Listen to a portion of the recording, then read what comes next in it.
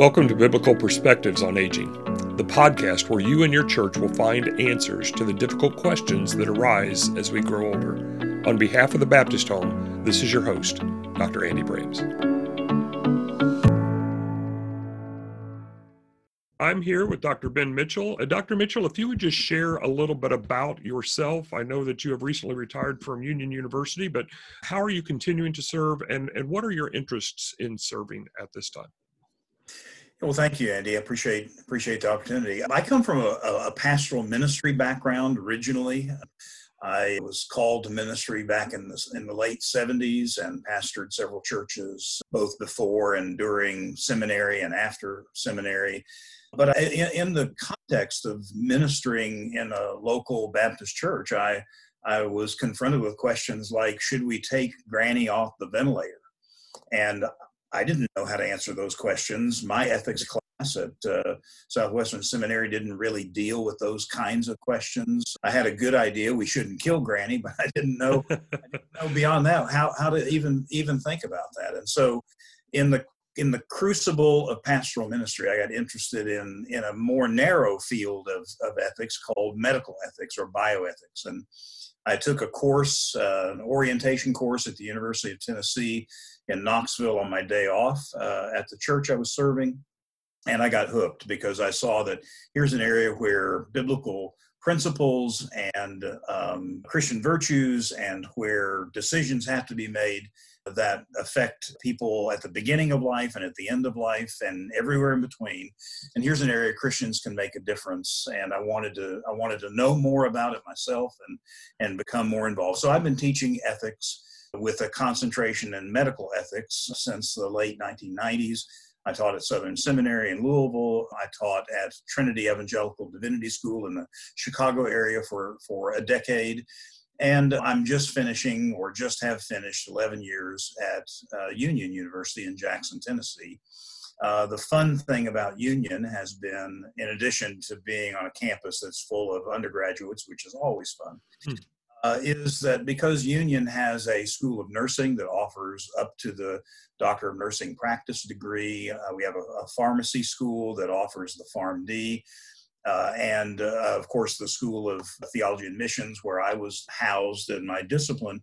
I've had the opportunity to kind of roam across the campus and teach in lots of different areas. About 3 weeks ago, even though I was retired, I was invited to come back to a biology class and lecture in a biology class on research ethics. I had the opportunity to lecture in a nursing class on ethical leadership in nursing. And so it's been a really wonderful experience for me.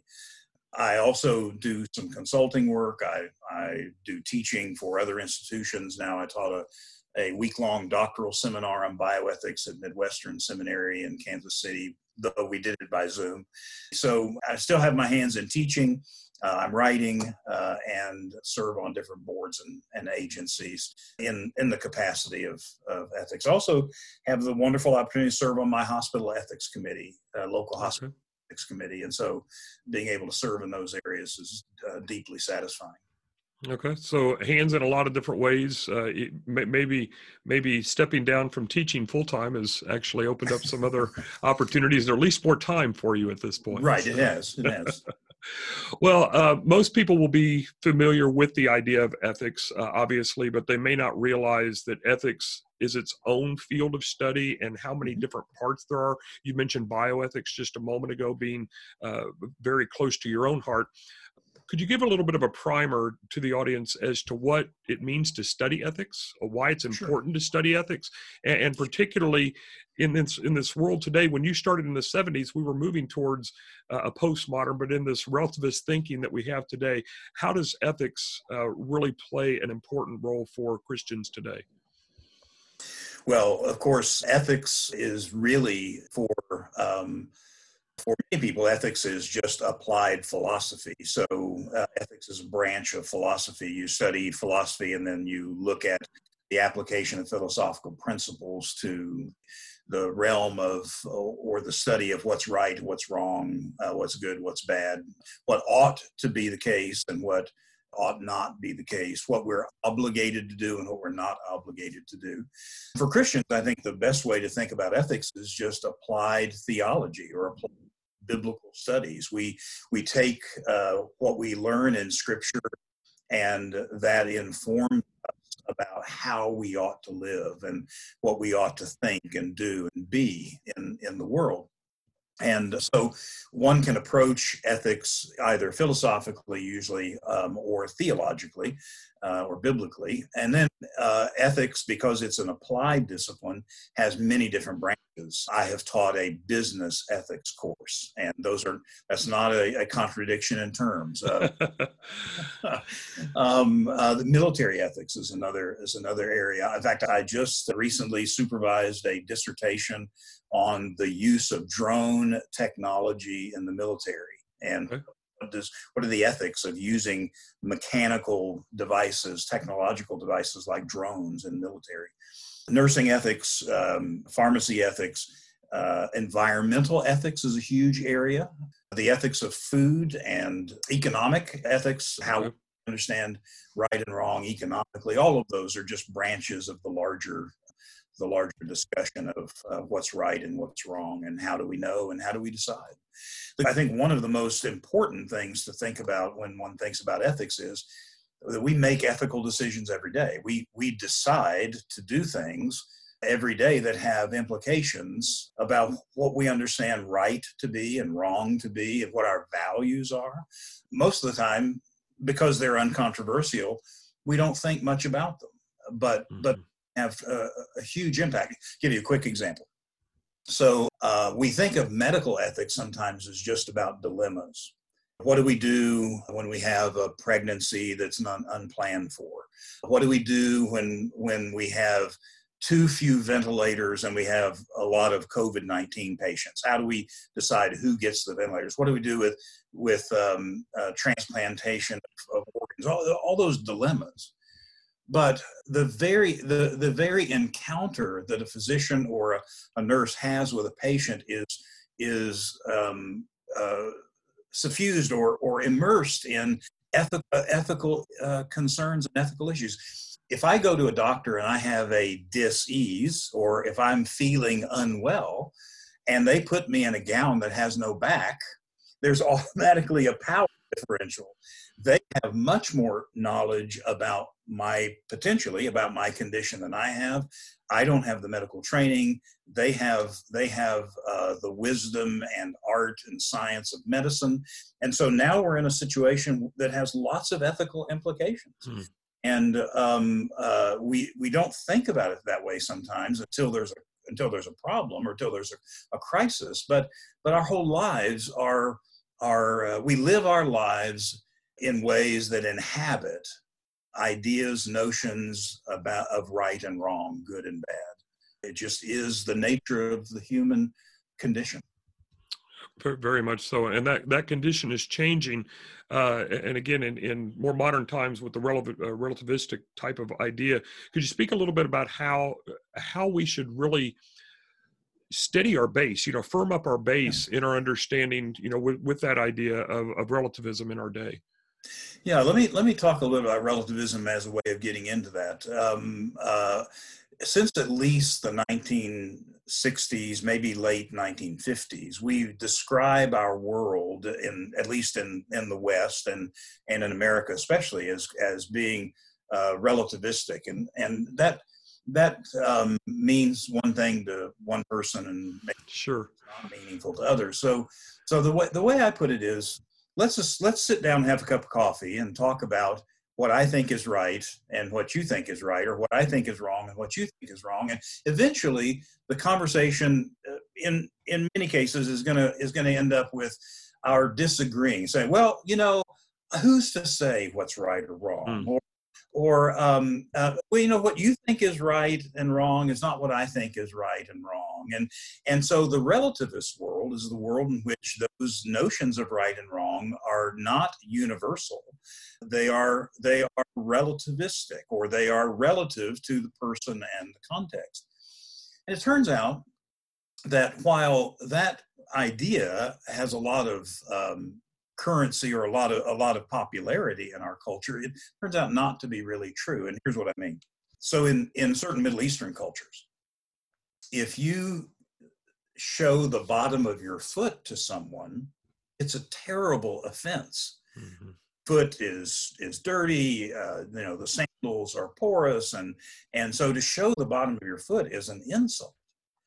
Well, in American culture, most of the time, we don't have any problem showing our feet, walking barefoot, showing the bottom of our foot. If I put the bottom of my foot in front of you, you might say, you really should do a little better job of hygiene, but you're not going to be particularly offended by that.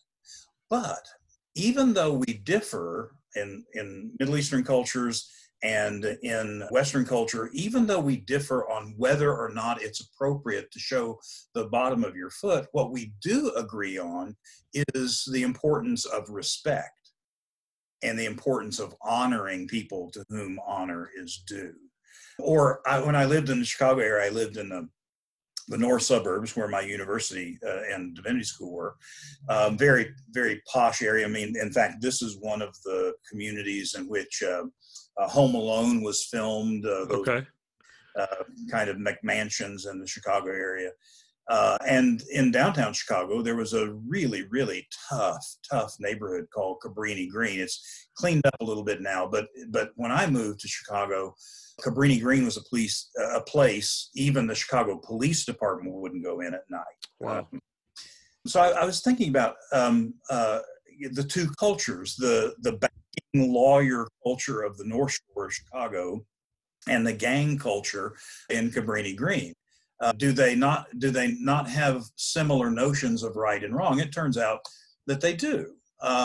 If you violate the right and wrong ideas of the bankers in Kenilworth, one of the suburbs, they'll take you to court, and they're going to seek to get justice, right? Mm-hmm. Mm-hmm. If you're a gang member in Cabrini Green and the opposing gang kills one of your gang members, you're going to try to exercise justice for your gang against their gang. So it turns out that even though the ideas of what justice looks like may be very different, these cultures share a common interest in and commitment to justice, fairness. So relativism, it turns out, is not as illuminating or helpful an idea as I think lots of folks think. It turns out that there are some human universal values that we all seem to share, and one way I know that we share them is because if in the culture, if you don't share some of those values, we'll put you in jail. We will put you in a treatment because you now have violated the shared norms of that culture. So relativism isn't perhaps as helpful as we thought, but it's a good way to stop a conversation over a cup of coffee. Well, what's good for you may not be good for me. Beauty's in the eye of the beholder. Mm-hmm. Well, I'm not so sure of that. Yes, we do have different notions of beauty, but I've never known a single person to stand on the edge of the Grand Canyon on a dawn morning when the sunlight pierces the sky and the sunlight comes down the strata of rocks in the Grand Canyon. I've never known a single person to look at that and say, yuck. There is something that resonates with the human soul when we see beauty. The same is true. There's something that resonates with the human soul when we see good. When we see somebody do something that is truly honorable and good, we say, yes, that is good and right. And I think we need to look deeper at our notions of right and wrong, which is the area of ethics. We ought to look deeper rather than being as superficial as relativism makes us seem to be. I think that's a great explanation. Obviously, you're well versed in this, and I think that will help clarify some ideas for some of our audience. I want to shift gears now because this podcast is about those who are aging primarily, and you have written a book. One of your books is called Ethics and Moral Reasoning, and I want to center the remaining questions in or around that book.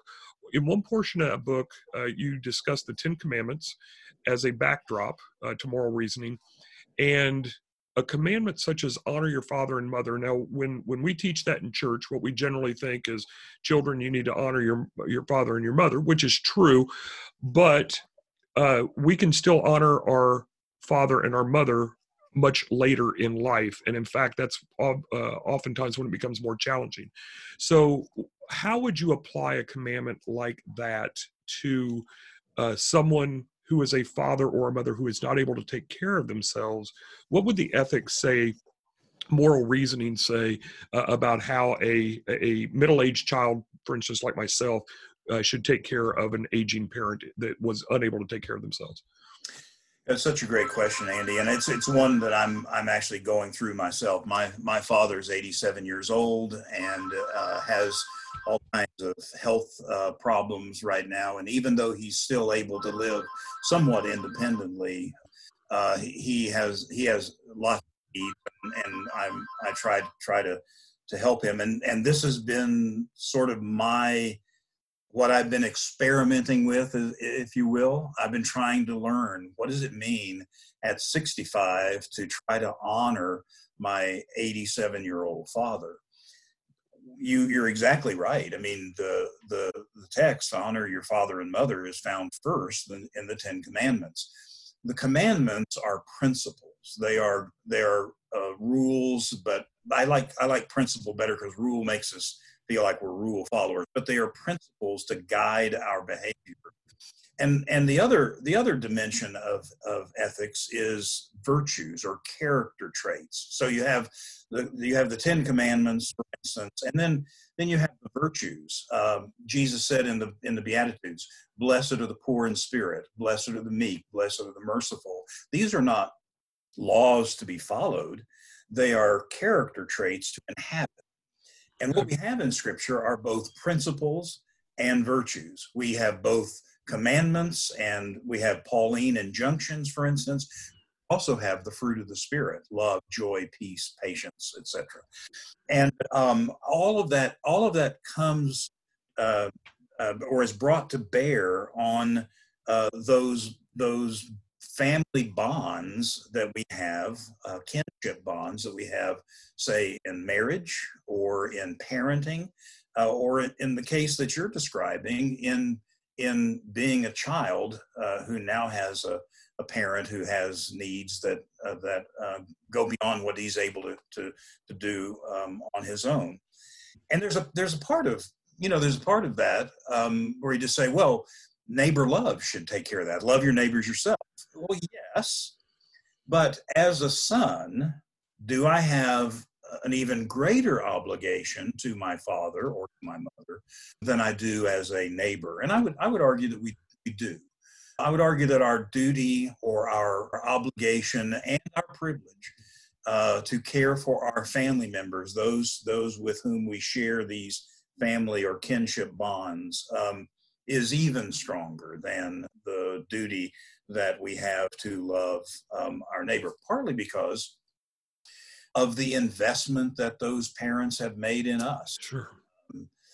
My dad took care of me. My mom took care of me when I was a snotty-nosed little boy, and they did things for me that I'm sure I don't even remember now that I would turn my nose up at today. Any parent knows that. And now that my dad is losing some of his short-term memory, and now that he's not physically able to do the kinds of things that he wants to do, now under the restrictions of a global pandemic, his relationships with others have been diminished. He was going to a veterans home and having coffee with the guys at the veterans home. that got shut down in the middle of March. All the other relationships he had in his life have been taken away under the restrictions of the pandemic. So as a son, surely I have a greater obligation to try to care for my dad and to honor him, to respect him. And that's hard for me. Don't misunderstand what I said. I don't mean that I have a hard time honoring my dad. What I have a hard time doing is not treating him like a child, not doing things for him or to him without his permission or without his or giving his consent to truly honor him as the man that he is, the person that he is under God, and not to treat him as if he were a child. And that's a challenge. I'm learning, and I would love to hear from folks who've done this before and done it more often than I will do it.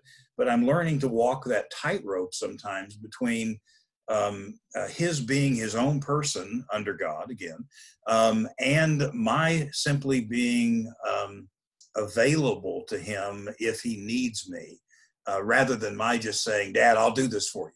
Let me take that. I'll take it and do that for you." There's a part of me that wants to do that. And yet I can't violate his, I can't disrespect him by just stripping him of all of his own decisions and his own abilities, It's been a real challenge, but I think it's an important one. And I'm a boomer, and there are lots more of us who are going to have to both learn what it means to honor our fathers and mothers, and then also learn what it means to have children who care for us. And it's something we have to do, and that's why I'm so excited about your podcast, for instance. I mean, with a growing aging population, with us living longer, not always living more healthily, but living longer, the issues are alive, and they are urgent in many cases. So thank you for doing this. Well, absolutely. Well, the question that you just asked, we will undoubtedly have people come on here at some point, Ben, and talk about how to best do that, to have that balancing act, to protect the dignity, of those people that we do love and respect. But as you said, how do we continue to show that? So one of the things from an ethical theory perspective that you mentioned in your book is to define happiness. And what are some of the issues that change that perspective of happiness? A young child, a lollipop is happy, makes you happy, but as we age, other things do. So what do you see as some of the factors that shape our happiness as we age? Yeah, it's a great question. And I think our language is a challenge here, because for many people, happiness just means, being kind of frivolous and light and kind of happy, jolly. Sure. But the idea of happiness that guides thinking about ethics, at least guides it rightly, is much more robust and much more complex than that kind of happiness. It's more like human flourishing. What does it mean to flourish? What does it mean to the Army used to have that slogan, "Be all that you can be." And the challenge in aging, I'm learning myself, not by caring for my dad, but being 65. The challenge for aging is trying to be all that I can be, given the fact that I'm now growing in some of my own limitations. There are things that I can't do at 65 that I could have done at 35. And how do I flourish? How do I be all that I can be, given who I am at this time in my life, with the various constraints and the context in which and so one of the things I can do is I can fight against it all the time. and that I'm afraid that builds bitterness, and it builds a sense of that life is not fair. Life is not fair, and I think that is going to fight against our being. If that's our idea of what it means to grow older, then I think we're going to be very, very unhappy people. And as you know, and as I know, there are plenty of unhappy people out there. But trying to navigate that territory of understanding, one, we have a good and loving Heavenly Father who cares for us and who providentially superintends our lives, and knowing too that because we live in a fallen world, aging and many of the things that go along with aging and disability are part of what it means. We can't fight against it. We have to learn how to reorder our lives in ways that allow us still to flourish. So in this global pandemic, I'm a bit of a people person. I wouldn't say I can't live without lots and lots and lots of people in my life, but I like people. I enjoy relationships. And during this time, this season, it's been hard for people who like relationships. Mm-hmm. Sure. Social distancing. What is that? I know what physical distancing is, but I'm not even sure social distancing is right. So I've taken a pen in hand, an old-fashioned, actually this is a disposable one, but an old-fashioned fountain pen in hand, and I've gotten my cards and note cards and envelopes out and good old stamps, and I'm writing letters to or note cards to people in my life group, and I'm writing note cards to people that I know who are shut in and not able to get out. And I'm doing that I know that there are certain limitations that I have, but that doesn't mean that I have to fold up into a fetal position and not reach out to other people. So for me, at least, human flourishing means, given the limitations, I'm going to try to make the best of the opportunity that I have, even if it means going back to handwriting notes. And I think that's maybe a trivial example, but I think it's an example of how we have to reorder our thinking given the limitations that come as a result of aging, or limitations that come with caring for someone who is in need of more intensive care than they might have in the past.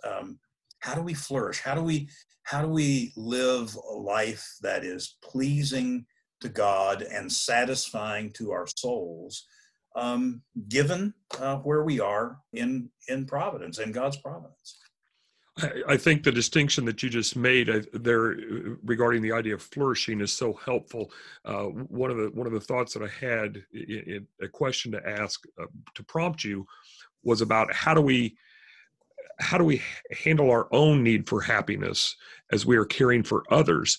But when we wrap that within the idea of flourishing, obviously from a Christian perspective, our need to serve, our desire to serve in many ways, but our need to serve really kind of encapsulates that. So what would you say from that perspective, Dr. Mitchell, about our need to be flourishing and those that are aging, again, using your father as an example, perhaps, if you wish, how does his need to continue to flourish, maintaining his dignity, and your need to flourish, happiness, if you will, coincide? How can those two coincide? Yeah, I think that's well put. Well, one of the things that I have had to come to grips with, and it's been a good thing, a joyful thing to come to grips with, is that I now realize, especially given my retirement, that I now have an opportunity to spend more time with my dad than I ever have since I was a kid. In fact, maybe even more time than when I was a kid because of his work schedule. So I have lots of time with my father, and I'm learning from him. I'm able just to be a friend in some ways, however much a son can be a friend. I'm being a friend to him, And we see one another multiple times every day. We have a meal together in the evenings with my wife every day. And so that's one way that I'm finding that I'm flourishing as I care for him and hopefully am contributing to his flourishing. But I will say this, I think it's important, and this is my nursing colleagues or my social work colleagues who would tell us about this too. And they would say that you have to remember that self-care is important too, that, you know, in order for you to contribute to someone else's flourishing, you have to care for yourself too. And I think for Christians, this is where the spiritual disciplines are so important, for our reading of Scripture, prayer, meditation, silence, fasting. All of those spiritual disciplines help us to stay centered ourselves in the triune God, Father, Son, and Holy Spirit. And out of that context, then we hopefully will have the energy to serve, in my case, to serve my dad. So caring for oneself is important too. And the other thing that and again, I'm going to definitely watch the podcast. One of the things I'm interested in, I want to know, there are just some things I realize I can't do for my dad because they're not the things that either a son would do for a father or that anyone would do for anyone else. For instance, I can't be Jesus to my dad. Mm-hmm. I can't fulfill his spiritual needs, and I can't take the role that my mother had in his life. I can't be my mother to my dad. There are just needs he has that are not able to be fulfilled by a son, and maybe by another human being. Maybe only God alone by his Spirit can fulfill those needs that he has. So my sense of flourishing and his will depend somewhat on my sorting out what it is that I can actually do for him and not being frustrated for not doing things that I can't do for him. Same thing happens in marriage. I mean, there are just some things that I can't do for my wife and she can't do for me. Those are spiritual needs that only the Holy Spirit can supply. And the same is true in this relationship with my dad. And so if I get frustrated all the time because I can't take away all his fear, or I can't take away his loneliness after losing my mom.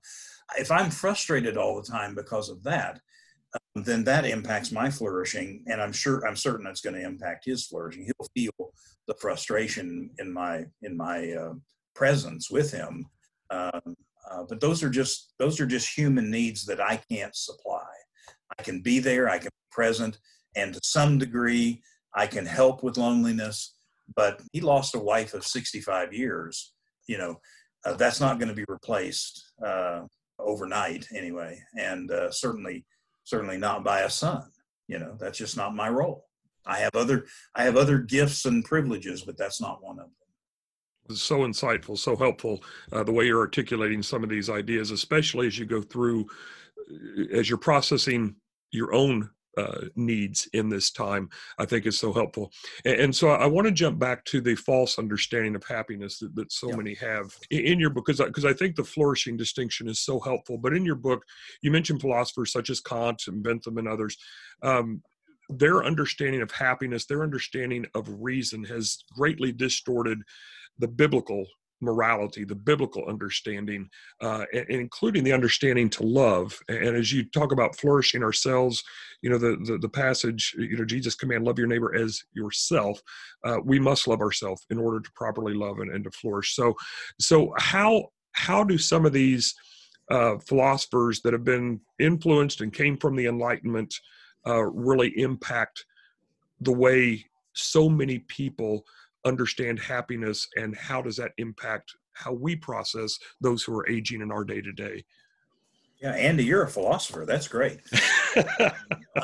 No, I think you're exactly right. I mean, much of what we know today as happiness. And much of what we know today about individualism, that we are these individual consumers of happiness, comes from the Enlightenment, the emphasis on the individual. And for utilitarians like Mill, happiness is defined as the maximization of pleasure and the minimization of pain. Well, that we can imagine where that goes. In fact, there's a movie some years ago with Woody Allen when Woody Allen kind of played on this notion of happiness by talking about this pleasure orb, and he always had this little orb that he carried around, and this was supposed to just continually feed him happiness. Well, it turns out happiness isn't gotten that way. If there were a chair that you could sit in and it would just make you completely whatever we think happy is, if we would have this emotional experience that many people describe as happiness, it would be more like a bad trip on drugs than it would be anything like what happiness really is. In order for us to know what it means to flourish, to know what it means to be happy in the biblical sense, we also have to have deprivation, and we have to have the contrasting experiences, no pain, no gain kind of experience. And it is interesting that Jesus in the Sermon on the Mount, in the Beatitudes, says, "Blessed are those who mourn in spirit," and some translations actually have, "Happy are those who are in spirit," to show the contrast and it's not a contradiction. It's really called an antinomy, but to show how in our worldly way of thinking, those things seem to be in conflict with one another. How could you be happy and mourn?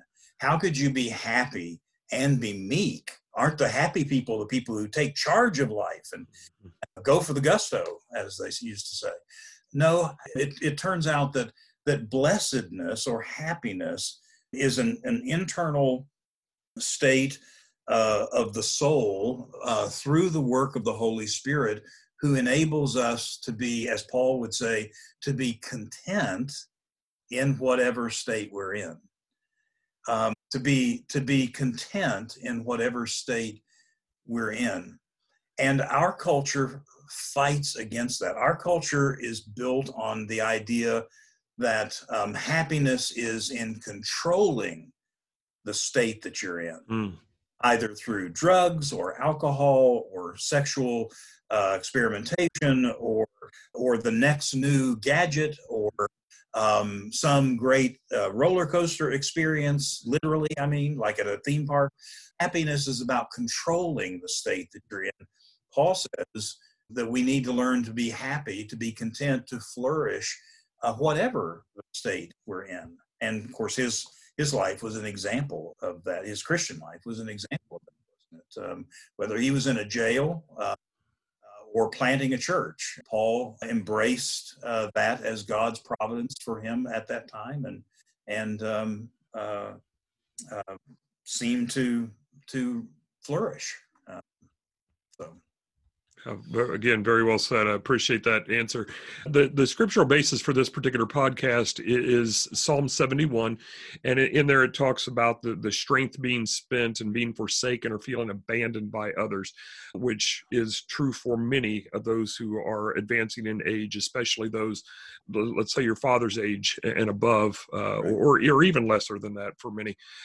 How does an understanding of ethics allow us to provide dignity rather than simply abandoning, rather than simply letting their strength be spent and not caring about them? How does a proper understanding of biblically based ethics challenge us, even encourage us to provide that dignity that they need?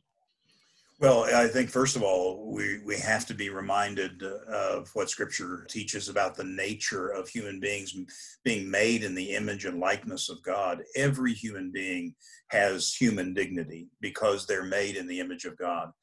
And therefore, we have obligations to one another because we are imagers of the living God. And it's interesting, Genesis chapter 9 is an interesting point. In Genesis chapter 9, this is after the flood, and God renews his covenant with Noah and Noah's children, and he uses language like you find in the earlier Genesis covenant: be fruitful, multiply, replenish the earth, have dominion over the fish of the sea, the fowl of the air, etc.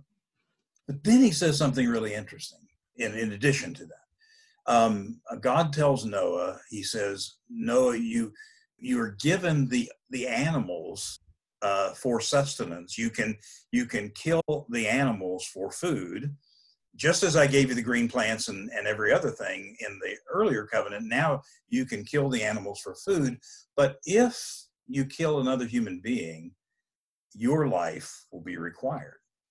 And then here's the punchline: for, or because, in the image of God, God has made men and women. God has made humanity.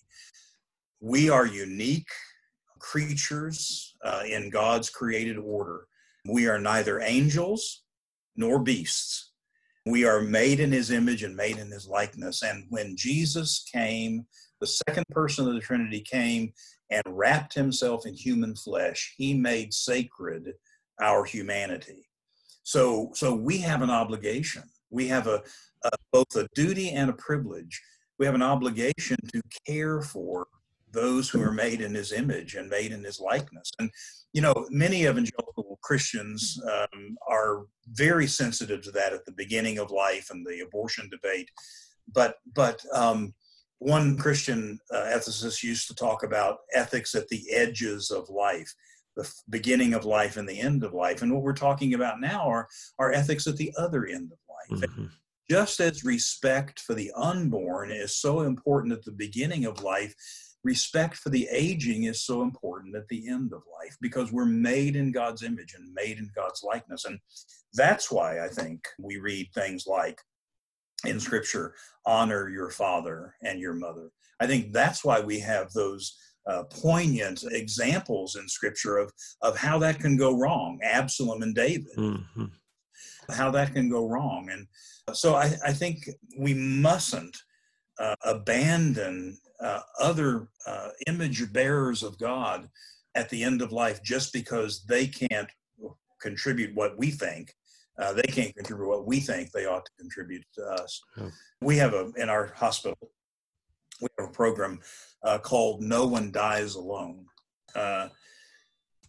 No One Dies Alone trains lay people to be able to be present with people who are dying if their family members can't be here, or if they're estranged from their family, because no one should die alone. That's good. It's a testimony to human dignity. It's a testimony to our being made in the image and likeness of God. And if no one should die alone, surely no one should be permitted to live a life of abandonment before their death. We have an obligation to care for one another at the end of life and everywhere in between. Again, well said. I appreciate all the insights that you're providing for our audience today. And as you said, as you listen to this and watch these in the future, I hope you get the insights fed back to you as well. Is there anything else that you would like to share, perhaps something that I haven't asked that you would like to address with the audience at this time?